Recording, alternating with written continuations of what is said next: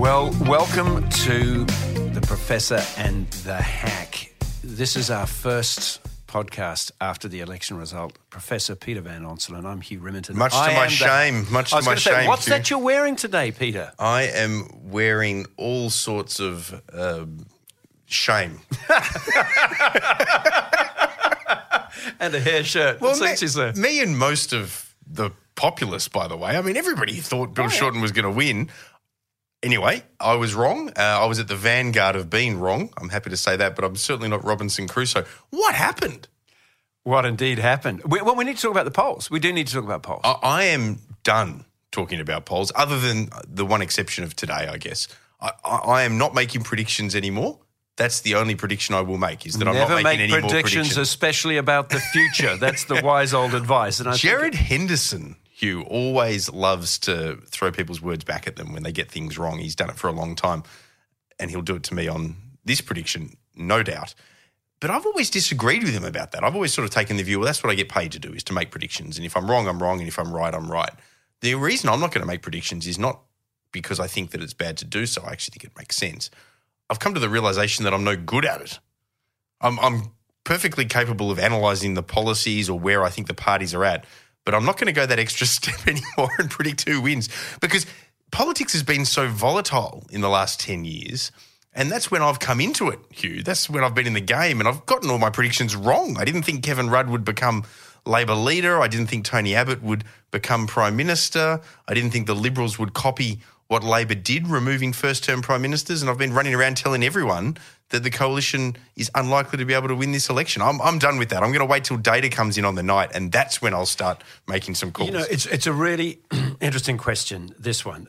Just by the way, what this election also did was threw out another great theory, and that is that you don't look at the polls, you look at the betting markets. Because if the polls are wrong, the betting markets were appallingly wrong. They were handing out money on a Bill Shorten win before the count had even come in. Yeah, the betting markets were way off. So we can kill that off then, the betting markets? Well, at least on that occasion. The only other time I can remember when the betting markets were this bad, and I'm sure there are other examples, but the one I remember is the state election over in WA in 2008 when Colin Barnett defeated Alan Carpenter. That was one where Colin Barnett was out over $5 and he put off a remarkable victory. Similar there. But for me, are small betting markets, and they, and the argument that gets put is Christopher Pine made the argument on our election coverage on the night, is that people betting are relying for their information on their own gut feeling and what they're reading in the media and the polls. So, and that's my only comfort here in my shame, Hugh, is that I'm not alone. You're far from alone. And let me say this though about the polling. I actually think the polling was right.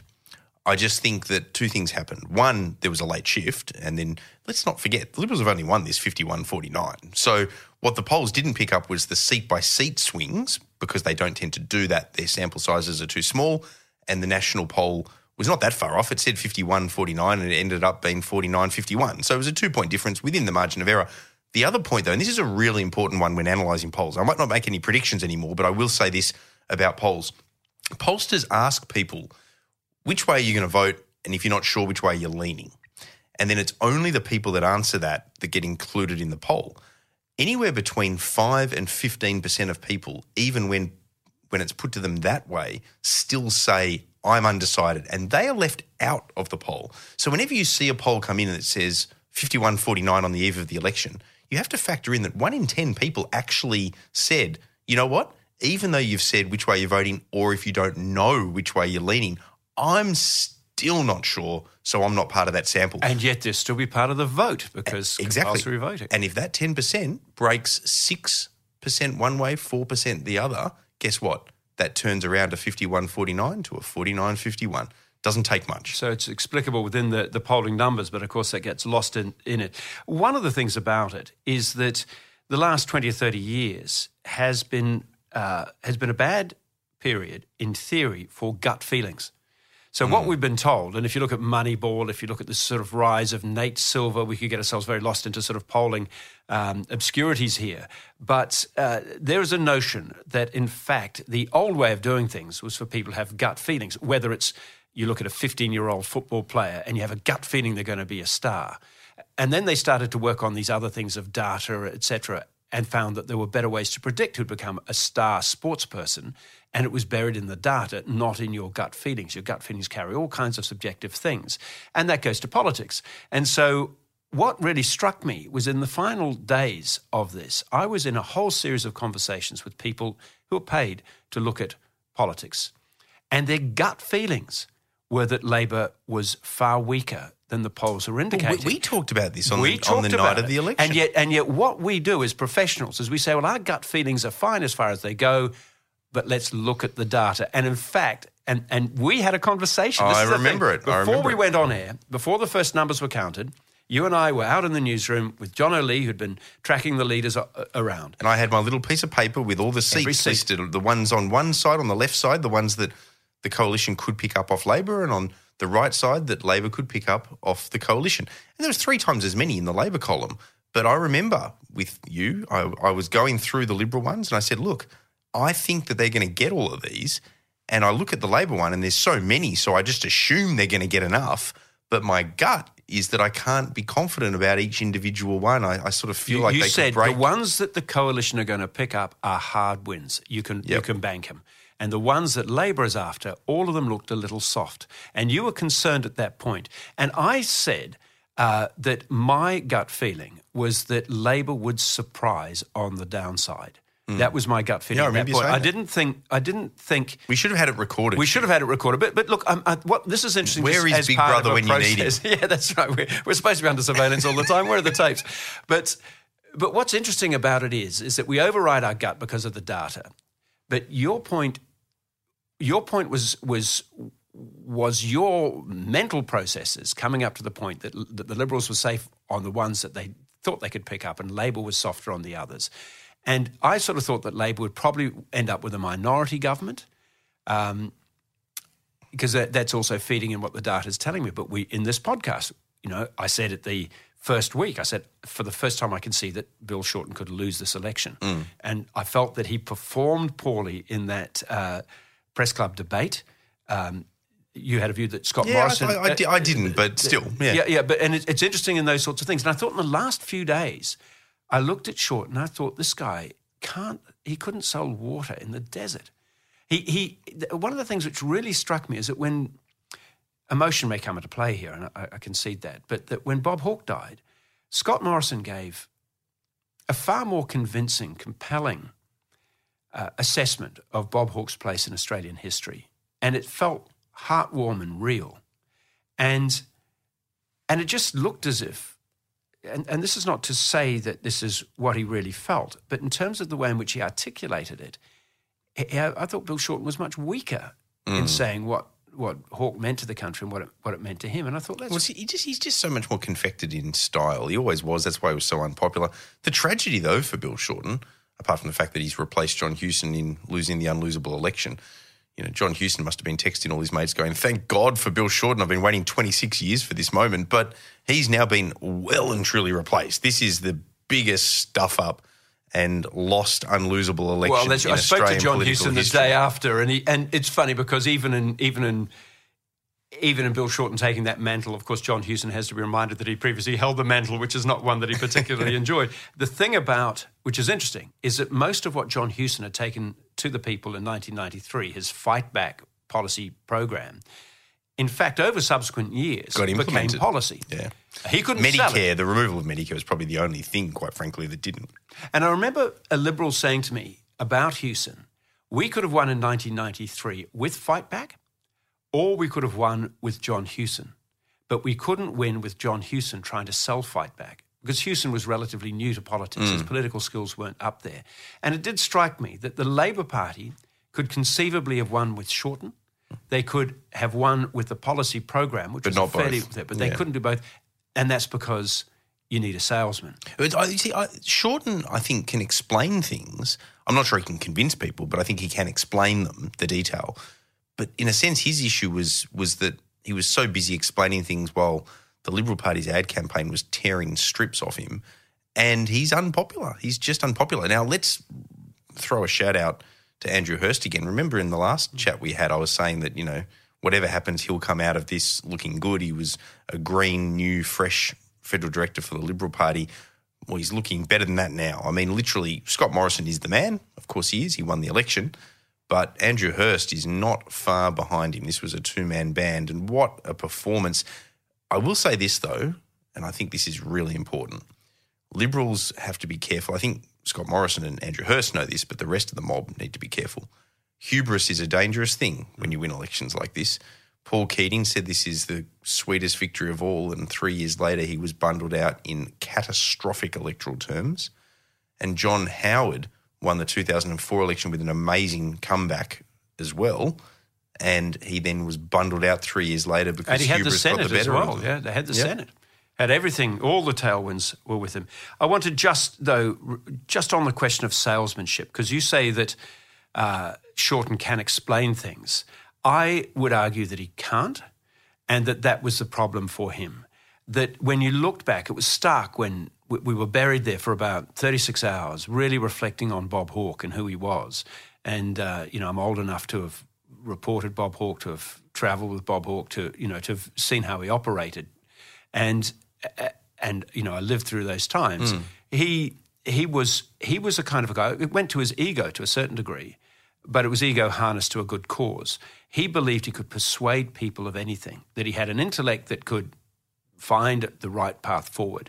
But he truly believed, in fact, he was compelled to persuade people, and he would sell and persuade and explain. And Keating was part of that in the high point of their partnership, where this was a time when only 30% of Australians left school in year 12. So 60% had left school before the end. How different that is to now, isn't it? And yet in the 1980s, despite the fact that we were essentially an uneducated or a poorly educated people were having conversations about the links between interest rates and inflation, between where the dollar was and how that might happen. Because Keating and Hawke were out there all the time explaining and persuading. And there was none of that from Shorten. I would say he can't explain, but the key thing is that Hawke, Whitlam, even Rudd were all salespeople. They would try. I'd say Rudd the weaker of them, but in their times, and particularly Hawke, were all salespeople. They wanted to sell you an idea, and Shorten couldn't sell a damn thing.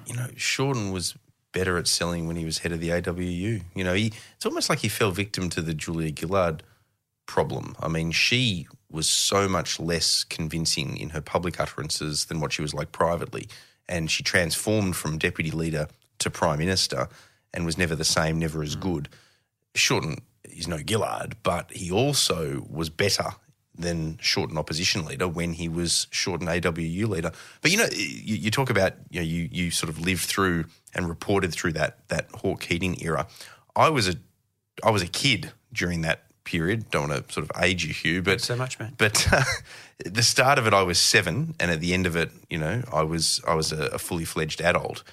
And it's damaged people like me and our predictive skills, I think, for how Labor goes federally. You've got to remember history, because I grew up with a dominant federal Labor Party selling messages and reform, and a public buying it despite recessions, despite high interest rates, despite complexity of microeconomic reform.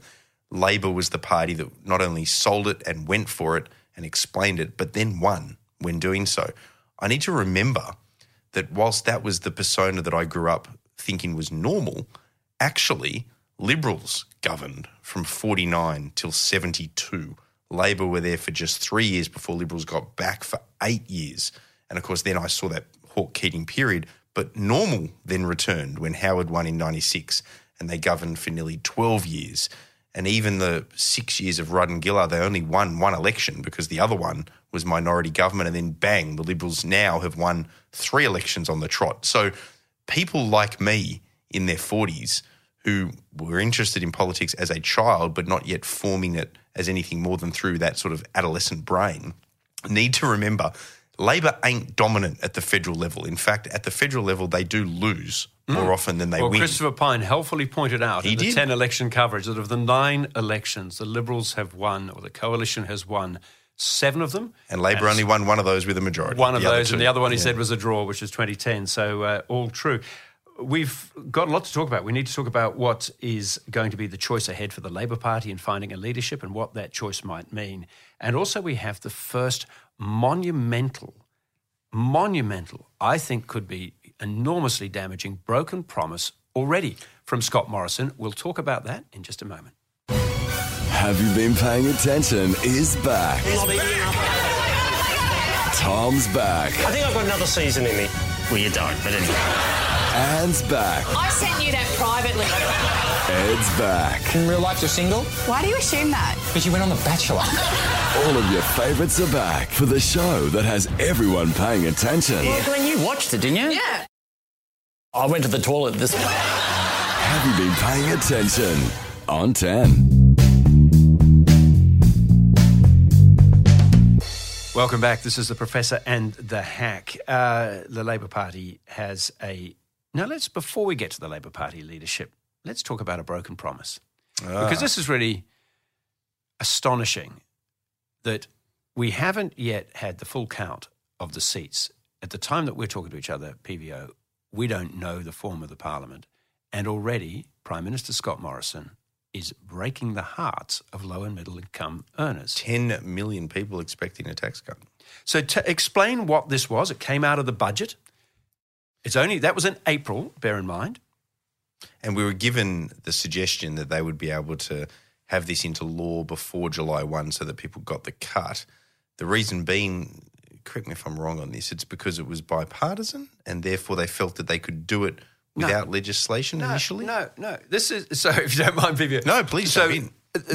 So down budget night, there's Josh Frydenberg. It's in April. The budget was well received. And at the core of it is a thing which enables people to get low and middle income earners to get a tax return. And it's called the Low and Middle Income tax offset. It's a little bit obscure. But Labor supported it. Labor supported it, so there's no problem with that. But that's my point. That's why they apparently didn't need legislation. No. They thought. No. Even at the time they said they needed legislation, when that's been confirmed by Scott Morrison today. And here's what they said. They were saying, vote for us at the election, and within 6 weeks, people will get up to $1,000, in fact, nearly $1,100 at the top level. But how did they think they were going to get that back without legislation? No. It was going to be legislated. Before July 1? Yeah, before July 1. This sounds a little complicated, but the core of it is monstrous, because I have in front of me, among the many documents, is that one of the budget documents has the headline, Lower Taxes. And here's what it says. Immediate relief to low and middle income earners. Immediate relief. The government will increase the low and middle income tax offset, providing tax relief of up to $1,080 for singles or up to $2,160 for dual income families. The offset will be available in the 2018-19 income year and then subsequent years. So that means this financial year, which ends at the end of June. So why did they think it would be then but not now? Because the plan was, remember the detail, everyone expected Scott Morrison was going to call the election a week earlier than he did. Oh, so he would have the time. The whole thing was based on the original date, which was going to be for May the 11th. Everyone was getting ready for May the 11th. And then he held off, and it became May the 18th. So now he doesn't have time to get back why before does July it 1? matter? It's because you can't call Parliament until the writs have been returned. This is a process outside the government's hands. The writs don't get returned until June the 28th. The end of the financial year, plainly, is June the 30th. And as Scott Morrison has said, there is not the room or the time to call Parliament between the 28th and the 30th. Well, why not? He should get back for one day and do it so he doesn't break his promise. Well, that's what he says, is that he cannot do. I'm looking this up. Oh, well, that's a Saturday. That's the problem. So the 28th, they're due back on Friday the 28th. Unless he sits on Saturday the 29th, he can't do it. He can't do it, and he said he's not going to bring it back. He's not going to sit on the holy day, is he? He's not going to sit on the Sunday. So this is why this matters so much. Because you can't bring in the legislation before the end of this financial year, because this is a tax offset. You get it retrospectively. So what? He didn't think he was going to win the election. He didn't think he was going to. He didn't think he had to worry about this. That could be so true. This is so true. I remember talking to some of his team. I don't want to get too specific about these long-term income tax cuts, and they're sort of. I was attacking them and talking about what effect they would have. And I remember them saying to me, "Oh, well, that doesn't matter because they're never going to happen." They didn't think this was even going to happen. But it has happened. Oh, that is so funny. What's happened is that you've got the government had said, you vote for us and within 6 weeks, as a single, you'll get $1,080 back if you're on low and middle incomes. As a couple, as a family, you're going to get over $2,000 back in your pocket within 6 weeks of electing us. Well, they've elected him. And they're not going to deliver because they can't do this retrospectively in the next tax year for this tax year. Well, they're trying to, apparently. I've certainly read I've read that they're trying to find a way to do that so that it's not a broken promise. But you know what that could end up being? That could end up being the same as the broken promise from Keating. Keating won in 93. LAW law. Exactly. He said that his tax cuts were LAW law. Now, he did deliver them, but he delivered them via super rather than via what you would call income tax cuts. Now, as a result, he was pilloried in the 96 campaign. You'd remember it well. This, even if he retrospectively delivers them, you can bet Labor is going to pillory him. Absolutely. Well, justified. He didn't think he was going to win. He didn't think he was. But look, if he can manage to find some weird structure by which he can make this happen, he might be able to paper this over. But in his own words, as of today, they can't pull the parliament back before June the 30th. And the whole structure for it, I spoke to Josh Frydenberg about this on the budget night. The whole structure to it was that they were going to recall Parliament before the end of the financial year, push this through, and then within weeks, people were going to have this $2,000. And what strikes me about that, and it could be because they weren't expecting to win, so they didn't think they had to worry about it when Scott Morrison was delaying the election for that extra week, is that if you look at Tony Abbott, when he made those actually quite unnecessary promises immediately before the 2013 election, when no cuts to the ABC, no changes to Medicare, all those things that he did. And then in the 2014 budget immediately after that, he broke almost every one of those promises, and that was the end of Abbott. He never recovered. Oh, yeah. Well, there's a risk here for Morrison, isn't there? Because it may be at the beginning of a 3-year term, but the notion that you're breaking promises from the moment you've started sits with people for a long time. It's because they didn't think they were going to win. They thought, maybe they've been reading the polls. Australians, you get your $1,000 back. 10 million people, congratulations. Aren't you lucky? Let's go to the polls. Who cares? We can't win anyway. We'll do our best to try to lose with some dignity. And then they won. And it's like, oh, whoops. So much for the promise. Well, look, I think this is going to be really interesting to see how they wriggle out of this one because it's this, and because the timing of the election is entirely, as you've pointed out, the gift of the Prime Minister. He can't blame anyone else. It wasn't a cabinet process. It wasn't any other process. You know what I reckon they were planning? Because these were bipartisan in the end, because Labor agreed with them, I reckon that Morrison was probably spending as much time planning his strategy here, Josh Frydenberg as well, deliver this, call the election at that time, and then blame them for not delivering the tax cuts. Say that it should have been possible. You should have put pressure on the AEC to get the writs in time or whatever it might be. You think it's so devious that he thought that he was going to hand this timing difficulty to the Labor Party? Well, they've got two choices. Incoming Labor government. Hugh, they've got two choices. They're either devious and calculating and therefore clever, I guess, or they're idiots and they stuffed it up. So they can choose incompetence or rat cunning. Which one is it? Which one, indeed? We're going to see that one play out. That's one of those exquisite things. I'm not wrong, No, those are the only two choices. But I just have this sense, you look into now a room, and there's Scott Morrison, and there's Josh Frydenberg, there's a couple of advisors, and they're looking at this problem that they've created for themselves. And I don't know if you've ever really badly stuffed up. God knows, I've done it often enough. Where that feeling comes, which is like that cold feeling starts somewhere about the crown of your head and starts to descend across you, and you're thinking, this is... Oh, Hugh, we're not going to get into the details here, and let me just be very clear that this was pre my current employment or indeed my most recent employments of any sort. But when I was a very young man, I sent an email which I thought was to my wife complaining about my boss, but I'd actually still had the email open where I'd hit reply to the boss where I was saying no problem. But then I went away, got distracted, came back, and I thought I'd hit forward to my wife. So I let rip about, whatever it was. And then I was sort of sitting there opposite her office. And then sort of 10 minutes later, I was wondering why I hadn't gotten a response from my wife. Then I looked at the email and, so that was my moment. That was your cold moment. Let's discuss comment. I remember walking into a minefield once. Oh my in God. Somalia. You just had to gazump my story, didn't you? And then realising when a friendly Somali at a distance indicated through sign language that I was standing in a minefield by pointing at my feet and making a sound, making an arm gesture that went boom, and then realised I had to walk out. But in that instance, how did you get out, Dale? I mean, look, I this is a distraction to the story, but I do remember that feeling of suddenly recognising that I was in a minefield, that there were a couple of clues there I should have picked up on, and that feeling of that cold wash going through your system. I suddenly don't feel so bad about the email.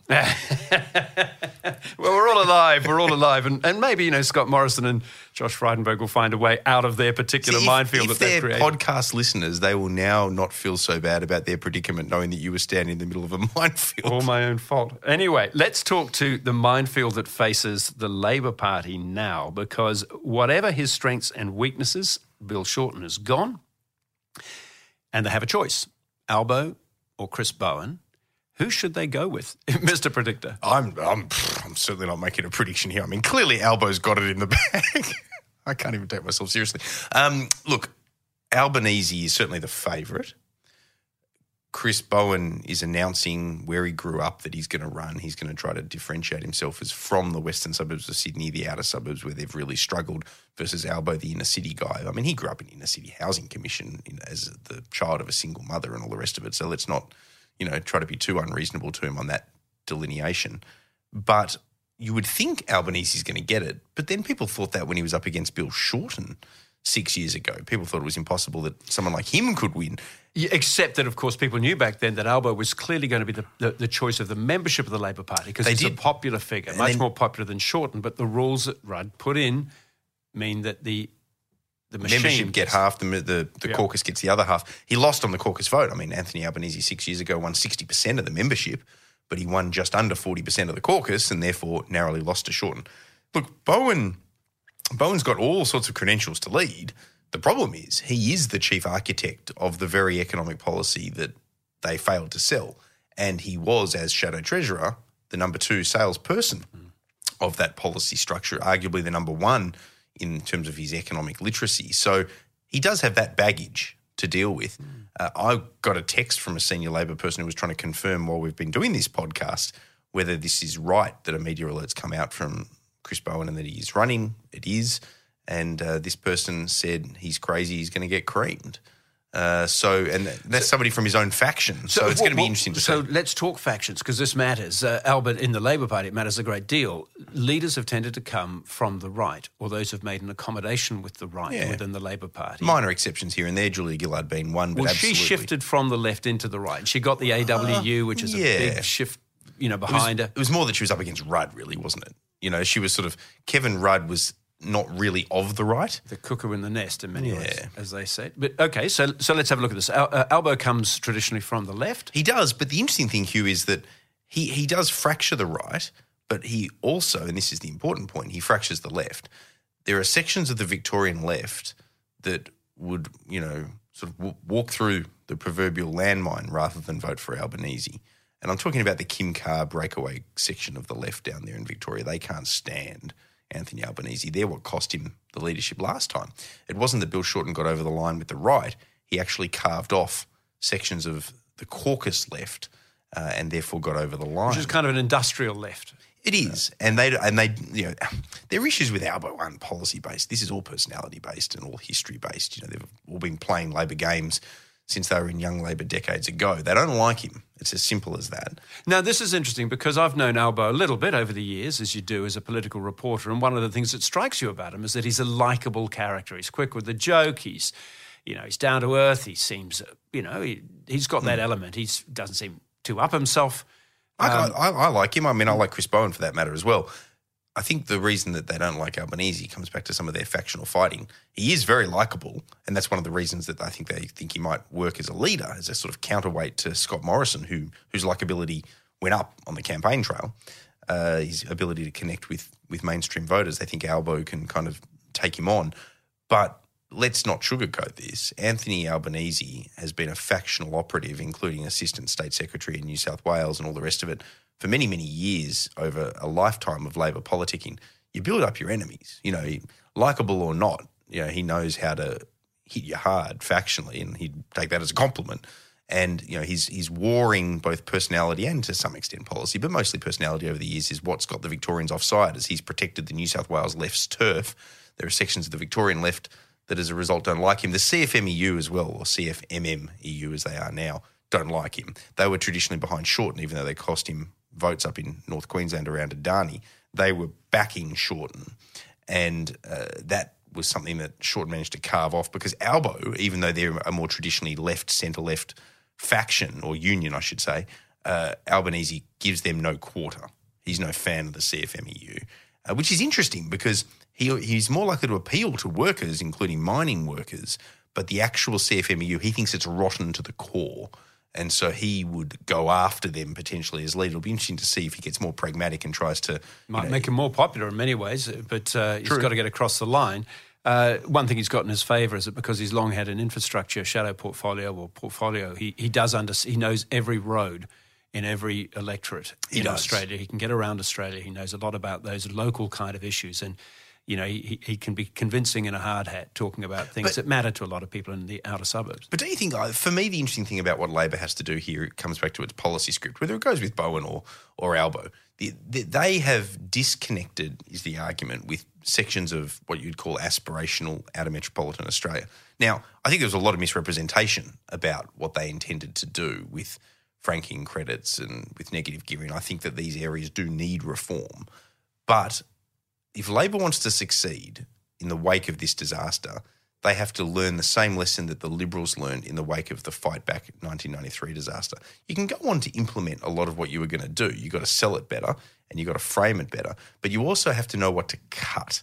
And what Labor has to do is work out in that agenda that upset people, and maybe franking credits is it, maybe it's negative gearing, maybe it's both, but you go back to Fight Back and, yep, sure, Liberals ended up doing the GST, they ended up doing the IR reform that was in Fight Back, but you know what they gave up after the 93 defeat, and this is what got John Howard over the line.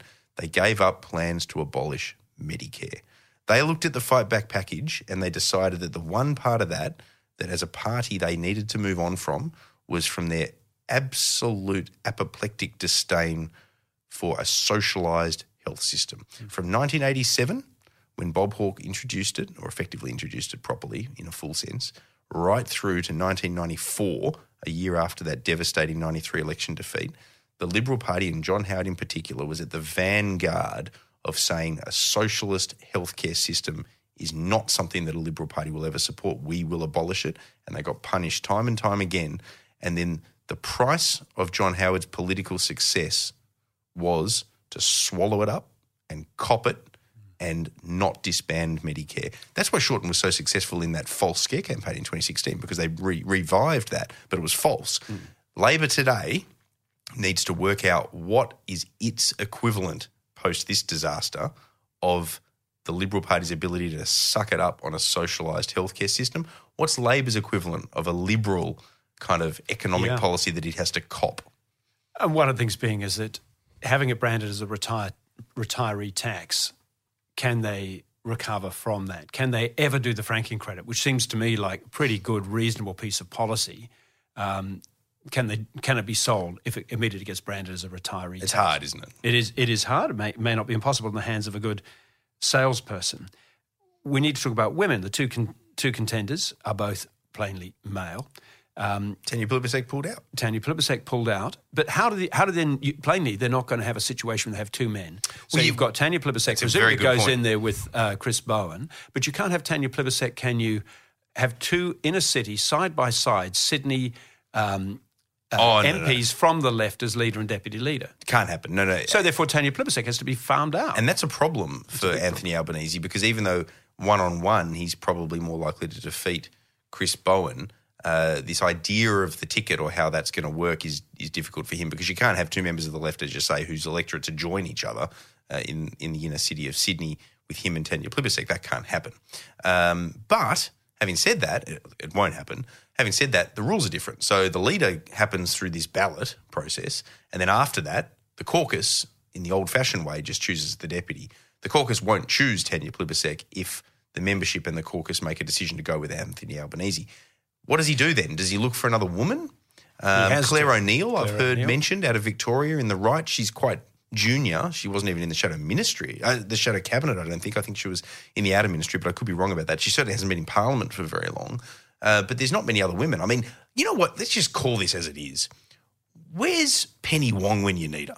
I mean, seriously, if Bill Shorten she's wants also to do from the left. If she was to go down to the lower house, that would be two No, members but I of mean the as left. leader. As leader, Hugh, sure. as leader. Sure. No. If Bill Shorten wants to do his party a service, get out of Maribyrnong, convince Penny Wong to move from South Australia to Melbourne, let her run in his seat and take over as leader of the Labor Party. I mean, she would just carve it up, I reckon. What an interesting idea. The difficulty in some ways for the Labor Party is that if they don't go with what you've just suggested, some sort of dramatic shift that gets Penny Wong into the position of the leadership, then almost inevitably they're going to wind up either with a Chris Bowen leadership, and I think they'd be salivating over that, or alternatively, the most high-profile, most effective lower house member of the Labor Party, who's a woman, is Tanya Plibersek. She's had the deputy leadership, and she will be farmed off. And when you consider how much, she'll have a prominent position on the front bench, all that kind of thing. But given that they've made all this currency out of the fact that the Liberal Party's hostile to women, that Julie Bishop could never crack the glass ceiling, etc., they've lost that gender argument, which they, I think, probably imagined was a powerful one for them against the coalition. And the coalition can say, we don't want any lectures from you. Tanya Plibersek's the best in your team, and what happened to her? You know what Labor's suffering from here, which is really interesting, is that if Albanese is their best candidate for leader, because he's in the left, their problem is all their high-profile and prominent women are also in the left. Yep. So it's very hard for you to pick one of them, or for them, I should say, obviously, to pick one of them as deputy to a left-wing leader. Now, Tanya Plibersek doubles down on that difficulty because her electorate literally adjoins his. So same state, same city, same inner city. So that's too much. But you look at the other senior women, and Penny Wong's of the left, and she's in the wrong house anyway. Catherine King in the lower house is in the left as well. She's from Victoria. That'd be ideal for Albo, but she's also in the left. She's certainly not as prominent anyway as Tanya Plibersek. Christina Keneally, she's in the right, but she's also in New South Wales, and she's stuck in the Senate anyway, so she's out. So, they've got these high-profile women, but they're not in the right places to be able to do the job that Anthony Albanese needs, and that's why I've heard Claire O'Neill mentioned. She's very capable. I think she was a McKinsey's consultant, which is, high-end consultancy business, unusual within Labor to have someone like that in their ranks. And she's in the right, not the left, and she's out of Victoria, very, very capable, but she's politically green. I mean, it would be people would sit up and say, hang on, how did you become deputy? But that's where they might need to go if they want to not, remove a woman from the deputy leadership, but still be able to have, if you like, the balance of state and faction between leader and deputy. Given that we're so good at predictions, we might leave it there before we get locked into anything too I'm not hard making and fast. any more predictions other than that we're coming to the end of this podcast. Yeah, that's right. All my predictions from now on will be about the past. Peter Van Onselen, the professor, so fabulous to talk to you as always. Likewise. Here on this podcast. And we're not just an election podcast. We will be returning, coming to you. We haven't decided how often. It'll depend on events, I'd imagine. But thank you for listening and being part of the fun. And we'll see you again soon. Take care.